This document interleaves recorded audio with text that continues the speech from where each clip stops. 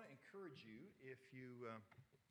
if you have your Bible, we're going to start out in Matthew chapter 5, verse 6, and I want to remind you that the series that we're looking at right now, we're going to have another week that we're going to be looking at the Beatitudes, and then we're going to take a pause for Advent, and we'll come back to it after the first of the year, but looking at the ninefold pathway of Jesus, which is a book that I've been leaning heavily into by Mark Scandrette.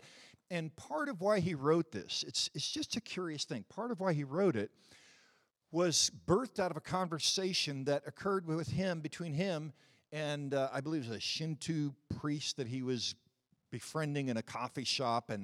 And he asked this man a question, what are the things that guide your life? And, immediately he said, here's the 7 things that I remind myself of every day.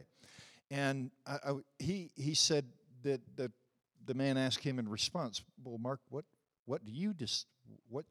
guides your life each day? And he was struck by the fact that he wasn't able to answer that question very clearly. And as a Christian growing up, I would say that many times, if you say, well, what defines your faith? And usually, for me, and again, I come out of some theological training, so we're going to talk about, like, I'm Christological in my viewpoints. I believe in God's gift of bringing forgiveness to sin, that God has chosen to relate to man not on the basis of his sin, but on his love for us. I'm able to enunciate some of those things, but what choices, what is it that you want to give yourself to live by? And so out of that conversation, Mark shares that he began to sit down and look at the Beatitudes and began to see a pattern. And so that's what we've been looking at. Blessed are the poor in spirit. And so he invites us to kind of a posturing of our heart and literally of our body. So that rather than, clinged hands, that blessed are the poor in spirit, it's really about the way of trust, living with open hands. Blessed are those who mourn, for they will be comforted. Talking about the way of lament, that it really has its place in the kingdom of God, and as a follower of Jesus, that we learn what it means to walk in the way of lament. Last week we looked at the way of humility, and blessed are the gentle or the meek, and that we literally bow to the source of our life and to the dignity of one another and our own lives. And so this week we're going to be looking at the way of justice out of Matthew chapter 5, verse 6. I want to begin this morning by sharing a story that it's adapted from Lauren Isley's book called The Star Thrower. Maybe you're familiar with this story. Maybe you've heard it. Once upon a time, there was an old man who used to go to the ocean to do his writing. He had a habit of walking the beach every morning before he began his work. Early one morning, he was walking along the shore after a big storm had passed and found the vast beach littered with starfish as far as the eye could see, stretching in both directions. Off in the distance, the old man noticed a small boy. And as the boy walked, he paused every so often. And as he came closer, the man could see that occasionally he was bending down to pick up an object and throw it into the sea. The boy finally came close enough, and the man called out, "Good morning. May I ask what it is that you're doing?" The boy paused, looked up, and replied, "Throwing starfish into the ocean. The tide has washed them up onto the beach, and they can't return to the sea by themselves. When the sun gets high, they'll die unless I throw them back in the water." The old man replied, "There are literally thousands of starfish on this beach. I'm afraid you won't really be able to make that much of a difference." The boy bent down, picked up yet another starfish, threw it as far as he could into the ocean. Then he turned and smiled and said, "It made a difference to that one." The old man looked at the boy inquisitively and thought, and inspired, started to join the little boy, throwing starfish back into the sea. Soon, others joined. And as the story would be told, all of the starfish were saved. Again, that's a story. But what the story does is it tells a powerful truth about ourselves and about how we view the world around us, and especially needs around us. Because the truth is, we live in an overwhelming time frame. Most of us, and I've shared this before, we receive more information in a 24-hour news cycle than our forefathers would ever heard about in a year's time frame, right? In a day, we hear about more difficulty and all kinds of wars occurring over land rights, children starving because of corrupt and unjust policies or governments, refugees struggling to survive and to make it. There are so many others marginalized, mistreated because of their race, their clan, their class, their identity. It can be overwhelming. And as we listen to this and we hear the struggles, and we sit there and think, I mean, how could it get any worse? And then it does. And another storm hit where the last storm hit a month ago. I know that because my kids were underneath this one again. And when we're faced with challenges like this that are beyond our control, here's what happens for many of us, and it comes naturally. Please hear this. It's a means of coping. It's so overwhelming. How can I possibly do anything to make any kind of a dent in the need that's there? And so there's this sense in which we not only become discouraged, but we just avoid it altogether. Shrug our shoulders. I mean, what difference will it make? Even worse, it can manifest some other things in us, like depression, procrastination, failure to ask for or to give help when needed. See, that's the truth that this old man walking down the beach, it's not that he was a mean person. It's that he took the posture that most of us do when we see overwhelming need. We feel utterly powerless. What can I possibly do? What can one person possibly do? And we embrace a posture of passive indifference, shrugging our shoulders. Now, let me add to this that there's an additional difficulty with this for many of us that grew up in Western evangelicalism. That's me. Let me add to this, because we had formed theological frameworks that reinforced our indifference. Like this, we have formed a theology about distance and delay, that the kingdom of God is out there. God forgives us, but the kingdom is, boy, it's going to be great when we get there. And you know, this world, it's a mess.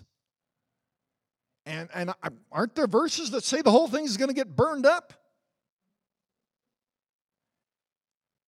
And you know, I'm really glad, Pastor, that I'm going to be raptured out of here before it gets all that terrible.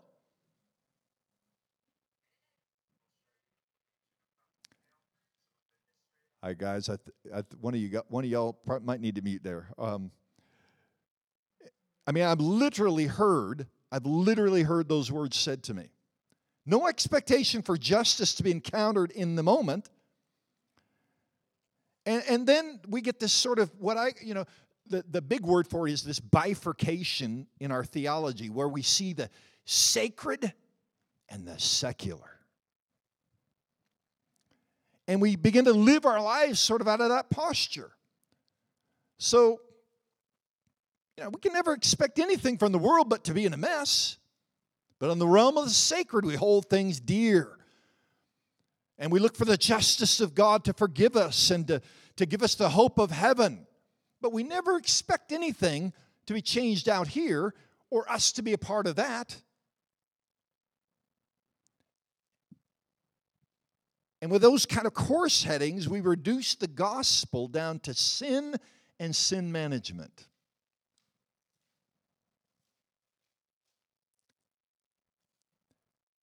And then anyone who began to invite followers of Jesus like me to consider things like justice for the poor,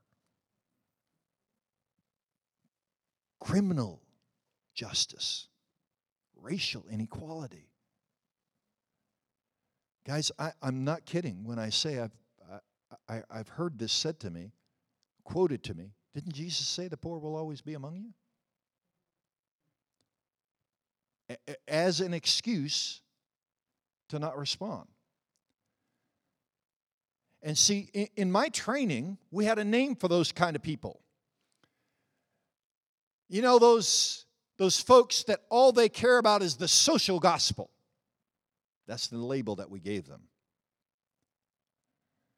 They're social justice warriors, seemingly concerned about doing nothing but caring for people's social needs.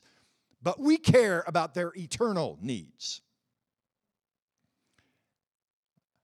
You probably see, I'm getting a little feedback from the front row here.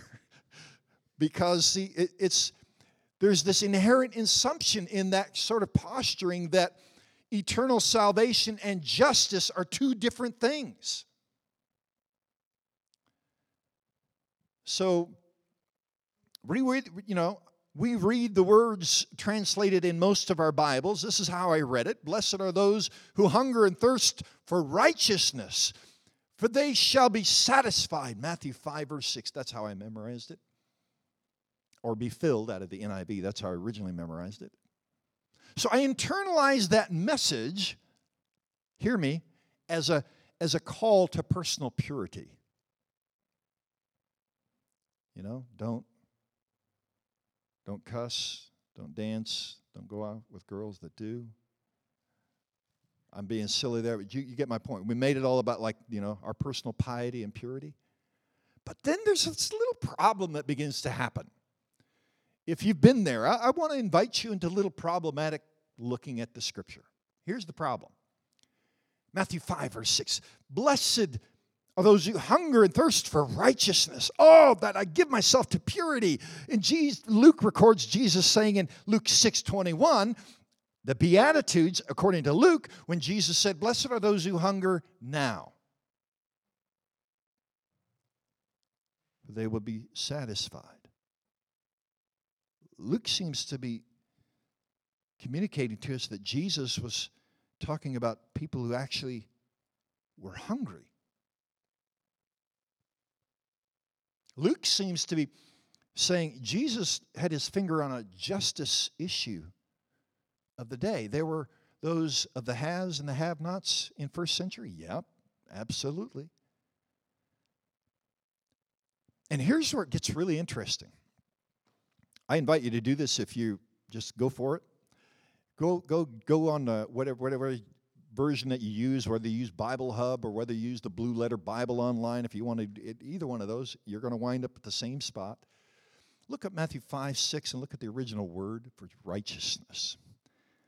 Its first and foremost definition is justice. So I want you guys to know that when I pray that beatitude in my life, what I proclaim is, blessed are those who hunger and thirst for justice. They will be satisfied. See, when we've had views of the gospel that focus on sin and sin management, we might be a little bit off. Yeah, we are. And so if we sit and think, well, you know,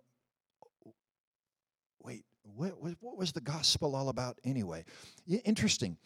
The prayer of the week this last week, there's a new one this week, but from last week, out of the Common Book of Prayer, listen to this. This was the prayer that was prayed every day. O God, whose blessed Son came into the world that he might destroy the works of the devil. 1 John 3, right? These are Bible verses, right? And make us children of God. Oh, that's verse 1 of 1 John 3. And heirs of eternal life. Oh, wait, that's in there as well. It's not yet appeared what we will be. Grant that having this hope, we may purify ourselves as he is pure, that when he comes again with power and great glory, we may be made like him in his eternal and glorious kingdom where he lives and reigns with you in the Holy Spirit, one God, forever and ever. So, beloved, I want us, let's put our thinking cap on for a moment and consider this, that the gospel, this word righteousness, justice, Jesus comes into the world. According to his own words, I've come that you would have life and have it to the full. And then, oh wait, John says he appeared that he might destroy the works of the devil. So he comes to restore, to redeem man to his rightful place. What was that place again? See, out of much of my evangelical background, my thinking started in Genesis 3 when man and Satan fall. Jesus come to forgive you of your sin. Isn't that good news? That is good news. But he came to restore you to Genesis 1 and 2. Fellowship and relationship and representation.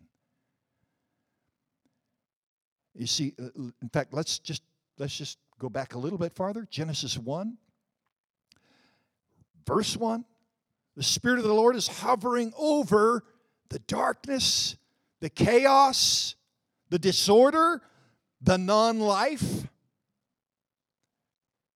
The first words of God, the Spirit of God is hovering. The first words of Jesus, okay, this is the dream of God the Father. According to Paul in Colossians 2, everything came forth. He spoke that into being. Colossians 2, it came from him, through him, and by him, okay? So Jesus proclaims, let there be light. Boom, light. Life, order, beauty. Man and Satan fall. Where's man? In a mess, surrounded by chaos, darkness, and death. Sounds familiar. And Jesus puts on a human suit forever and says again, I am the light of the world. Whoever believes in me would have life eternal. Out of him would flow rivers of living water. Wait, Jesus, you seem to be using language that talks about being restored to something that began way back when. Yeah, that's the gospel. He destroyed the works of the devil to make us children of God. 1 John 3, 1 and following. And that's what we are. It is yet to appear what you will be, but we know that when we see him, we'll be like him. Blessed are those who hunger and thirst for righteousness. That's far more than just personal piety, beloved. They'll be satisfied. We're talking about the way of justice, that God makes wrong things right. Beloved, the good news that Jesus reveals in this beatitude is that longing for light and life of heaven in a dark and dying world is the place where he reveals the kingdom. Think about this. Jesus is proclaiming to a nameless and powerless people, according to Luke, that are literally hungry, who felt helpless against the powers that dominated their lives. Blessed are those who hunger and thirst.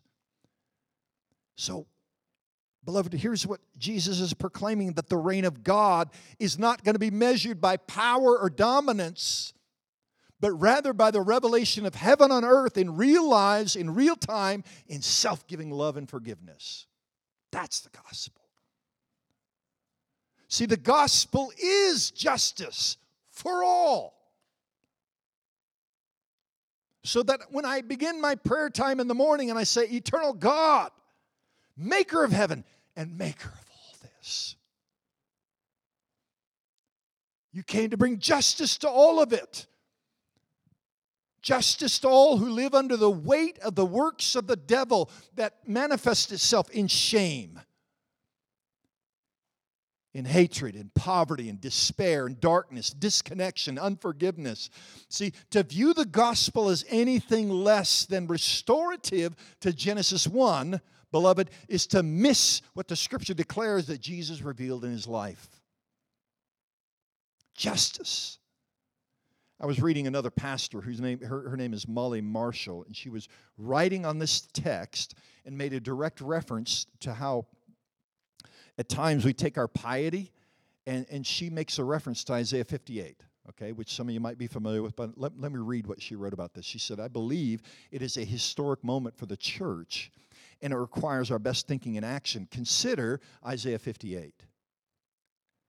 It's hardly a pastoral sermon of encouragement. Rather, the prophet thunders God's righteous judgment against the covenant people for their attention to their religious practices without attention to justice and mercy. The prophet outlines the way that the community is seeking God, demonstrating that they didn't really understand God's ways. They're fasting, observing the Sabbath, yet doing nothing to alleviate the suffering of the oppressed. The prophet names them hungry, homeless, yoked to unfair systems, perhaps even relatives that they were ignoring. Now listen, this is the way this pastor writes this. Cultic rites directed toward God are not acceptable.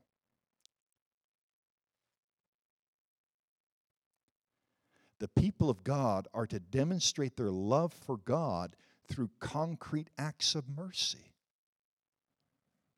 As the Old Testament scholar Westerman puts it, helping to restore a person's freedom is more pleasing to God than mortifying one's flesh. Their religion, is what she's referring to, those of Isaiah 58, of which they were proud, put them at a distance from true expression of righteousness. See, Jesus began his ministry, I want to remind us, comes out of the wilderness temptations, 40 days. And he comes into his little hometown and walks into the synagogue, and he's handed the scroll of Isaiah, and he rolls it open to Isaiah 61, Luke 4, 17 to 19. And he says, the Spirit of the Lord is upon me to proclaim freedom to the captive, open eyes to the blind, that the poor would have the gospel preached to them. And then he says, today this is fulfilled in your hearing. Beloved, the gospel is about justice. It's not a religious formula to fix our sin problem and give us a ticket to heaven. It's actually a posture to live from. Are you hearing what I'm saying? And this is part of why I'm really appreciating just taking some time to pause and let's think about the Beatitudes, the posture of my life. I'm invited to move from a sort of shrugged shoulders. It's overwhelming, the world around. You're right, it is. What difference can I make? What difference will it make? And Jesus says, blessed are those who thirst and hunger for justice, who let it touch their heart and their life, who recognize that there is a posture that they can embrace that's actually powerful, that reveals the kingdom of God in my little space, that recognizes God's given me agency, and he invites me to participate in the kingdom in real time in my life. So what does that look like? Well, let me refer to one quick story. It's not a quick one, but it's worthy of your time. Jesus, I love the way that Luke records this in Luke 18. He said, when he wanted to teach his friends to pray and not give up, which means Jesus knows that there are times that we'll want to give up. Never forget that. Okay? And he tells the story of the unjust judge. And this woman who comes before the unrighteous judge. The unjust, unrighteous, same word, by the way, that Luke uses there. And she's following after him, crying out, justice! Justice! Give me justice! And Jesus said, this unjust judge says, I don't, this woman is wearing me out. I'm going to give her justice. And Jesus says, hear what the unrighteous judge said. Will not God bring about justice, same word, root word, for his elect who cry out to him day and night? And the wording that Jesus uses there communicates what Jewish people understand in their culture as chutzpah, literally grabbing somebody by the lapel. Now, for her, she's just, in my mind's eye, this little old Jewish woman bent over. She can get her hand on his cloak. She's saying, justice! It's like, ugh. Tradition says you're allowed to do this to me, but I'm just going to ignore you till I get home. Justice, justice. Finally, he's just tired of it. And Jesus said, you want an example?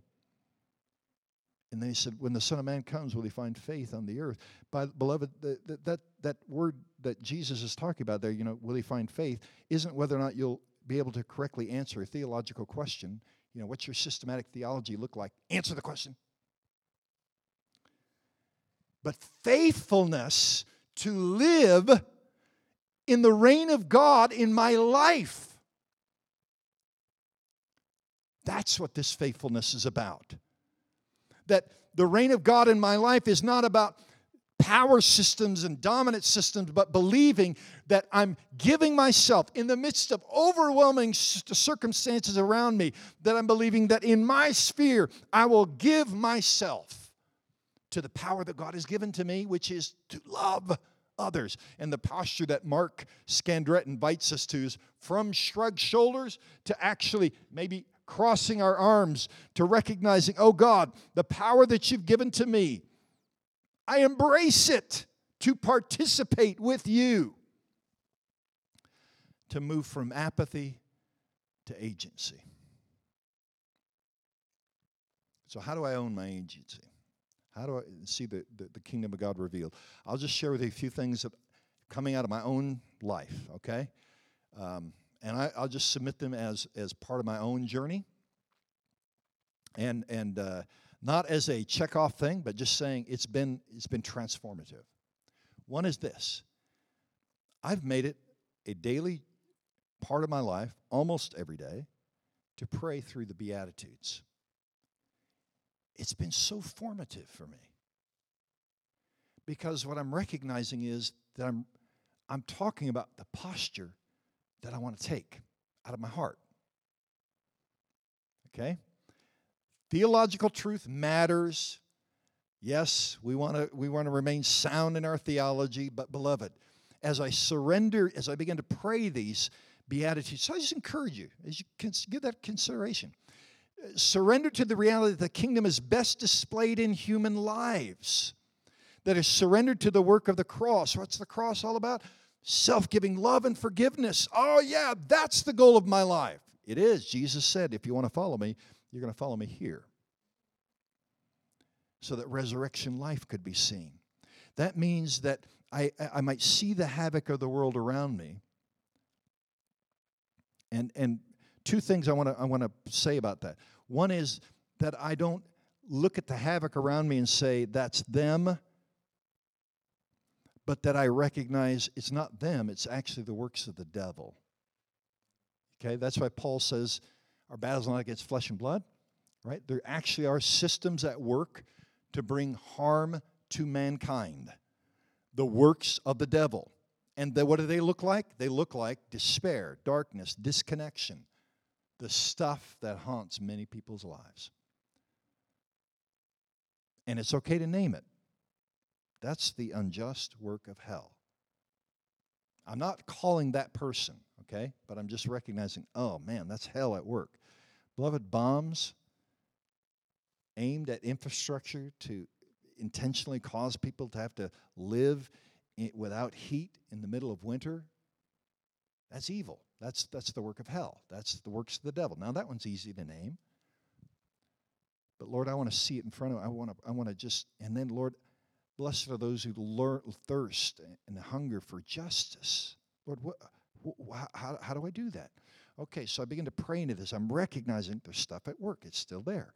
But I want to hunger This is the second thing. I want to hunger for justice. So this is about recognizing that the mess that I'm looking at, Jesus looked at. Okay? And it's why he came. And when he came, he said, repent and believe it's here. The kingdom is here. A lot of people are like, "What? You sure about that, Jesus? You're just a carpenter's son. I know where you grew up. We're looking for a big old political leader."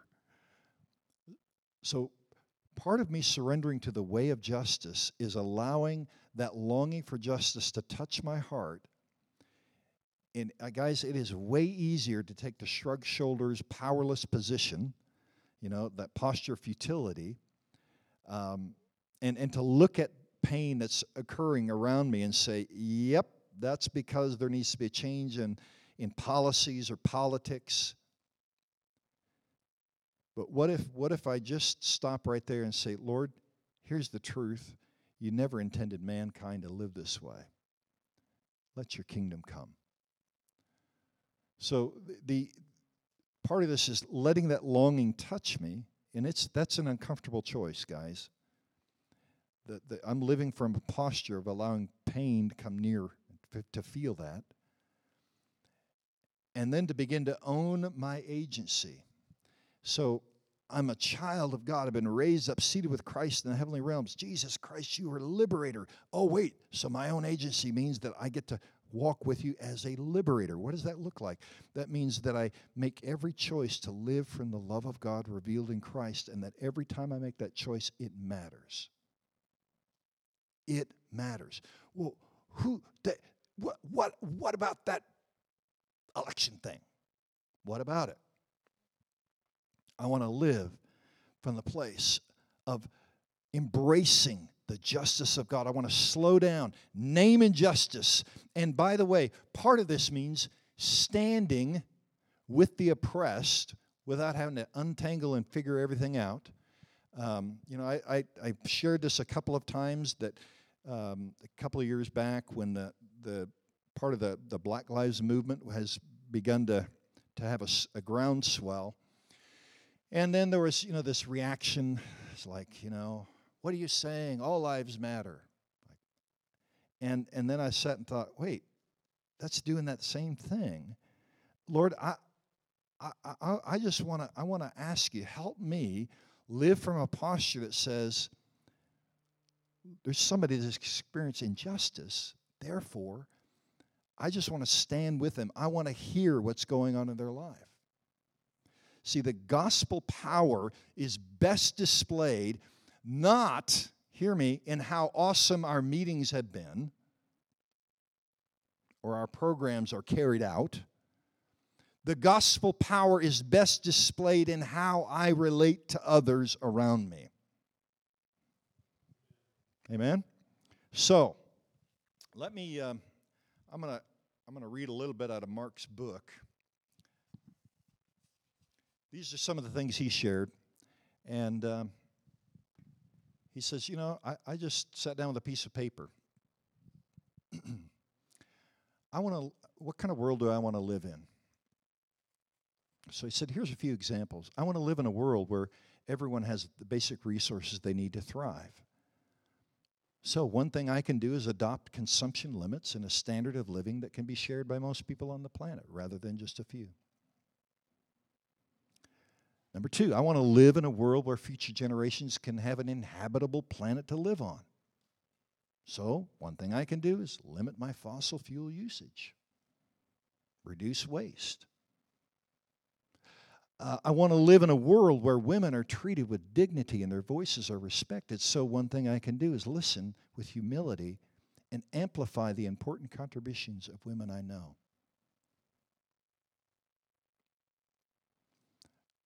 That one has hit me deeply a lot in the last few years. I want to live in a world where people of every class and race are welcomed, included, and given opportunities. So one thing I can do is prioritize friendships and mark partnerships with people whose race and class and backgrounds are different than my own. Learn from the wisdom and experience of minority voices. I want to live in a world where workers are paid a just wage for their labor. So one thing I can do is buy products that are fair trade and slave free. Advocate for equitable wages in the workplace. So these are just a few of them that he specifically names as that come out of saying, Lord, I want to hunger for justice. Not just say, well, it is what it is. Capitalism isn't the gospel. The gospel is the gospel. Okay? Chutzpah. Third point I want to point. Chutzpah, faithfulness. Now, I named this out of Luke 18. That means that my small steps matter. Jesus comes to the earth and he proclaims, now remember, beginning in Genesis 1, he proclaims light, life, order, beauty. And when he comes on the earth again, okay, this time with a human frame on, he says, I'm the light of the world. I'm life to a dark and dying world. Now, Matthew 5, verse 6. Blessed are those who hunger and thirst for justice. Just go a few more verses. Like, 7 more? Verse 13. Jesus knows who he is, and then he says, this is who you are. You are the salt of the earth and the light of the world. Salt, civilizations literally have been made or lost at the presence or absence of salt. There's a lot to be said there. Perhaps one of the most vital postures of spiritual warfare is to clearly see the impact of your actual presence. Your presence, not what spooky other things are there, your presence. And I'm not minimizing other things. I believe that that's true, okay? But what I'm saying is we've minimized the truth of spiritual warfare, not shrugging my shoulders. I mean, talk about shrugging my shoulders. I've had individuals that have come up to me literally and said, there's some awful thing happening in a person's body that's manifesting, and they're like, you come and fix it. I'm like, we're no less children of God here. It's Jesus who comes to bring men and set men and women free. I don't have some special key. Are you hearing me? All right. Your presence, salt, light. So not passively shrugging our shoulders at injustice, but a liberated child embracing the power of proclaiming there's another way to live. Here's what it looks like. Salt and light, self-giving love and forgiveness. That Jesus demonstrated in his life that I can live it out of me, that I begin to proclaim justice upon the earth. Do you know how much difference your choices make? I want to defer to my wife. I try to tell her this regularly, how much she has taught me. Our invitation is to participation. Could it be that this is the very place that the kingdom becomes most visible in the choices that I make in real time? And I believe it is. Because a little bit later, Jesus says, in everything, Matthew 7:12, do unto others as you would have them do unto you, for this sums up the law and the prophets. So stand for the way of justice, and you will be filled. Beloved, the good news that Jesus reveals in this beatitude is that longing for the light and life of heaven in a dark and dying world is the place where he reveals the kingdom. The reign of God is not measured by power and dominance, but rather by the revelation of heaven on earth in real lives, in real time, in self-giving love, forgiveness. Blessed are those who hunger and thirst for justice. I want to invite you to a closing prayer with me.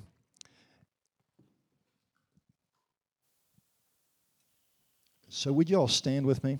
And then we're going to come to close, come to the table here in just a moment. Would you pray this prayer with me? Let's stand together and pray this. Heavenly Father, we thank you for your many blessings, especially for giving us hope through the crucifixion and resurrection of our Lord Jesus Christ, that all people will be treated justly. Instilling in us the love for all our neighbors and in all that is good and right. Continuing to give us your grace to live and act with trust and faith in your ultimate plan for all. We pray that you will give us the awareness of justice issues such as fair wages, equal housing, access to services, right to life, corporal punishment, refugees, the disabled or aged.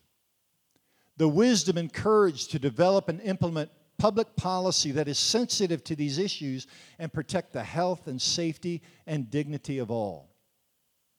A rededication to our desire and commitment to stand up for those who cannot stand on their own. Strength to be persistent in our daily interactions, to see others with the eyes of Christ and act accordingly, we pray in Jesus' name. Amen.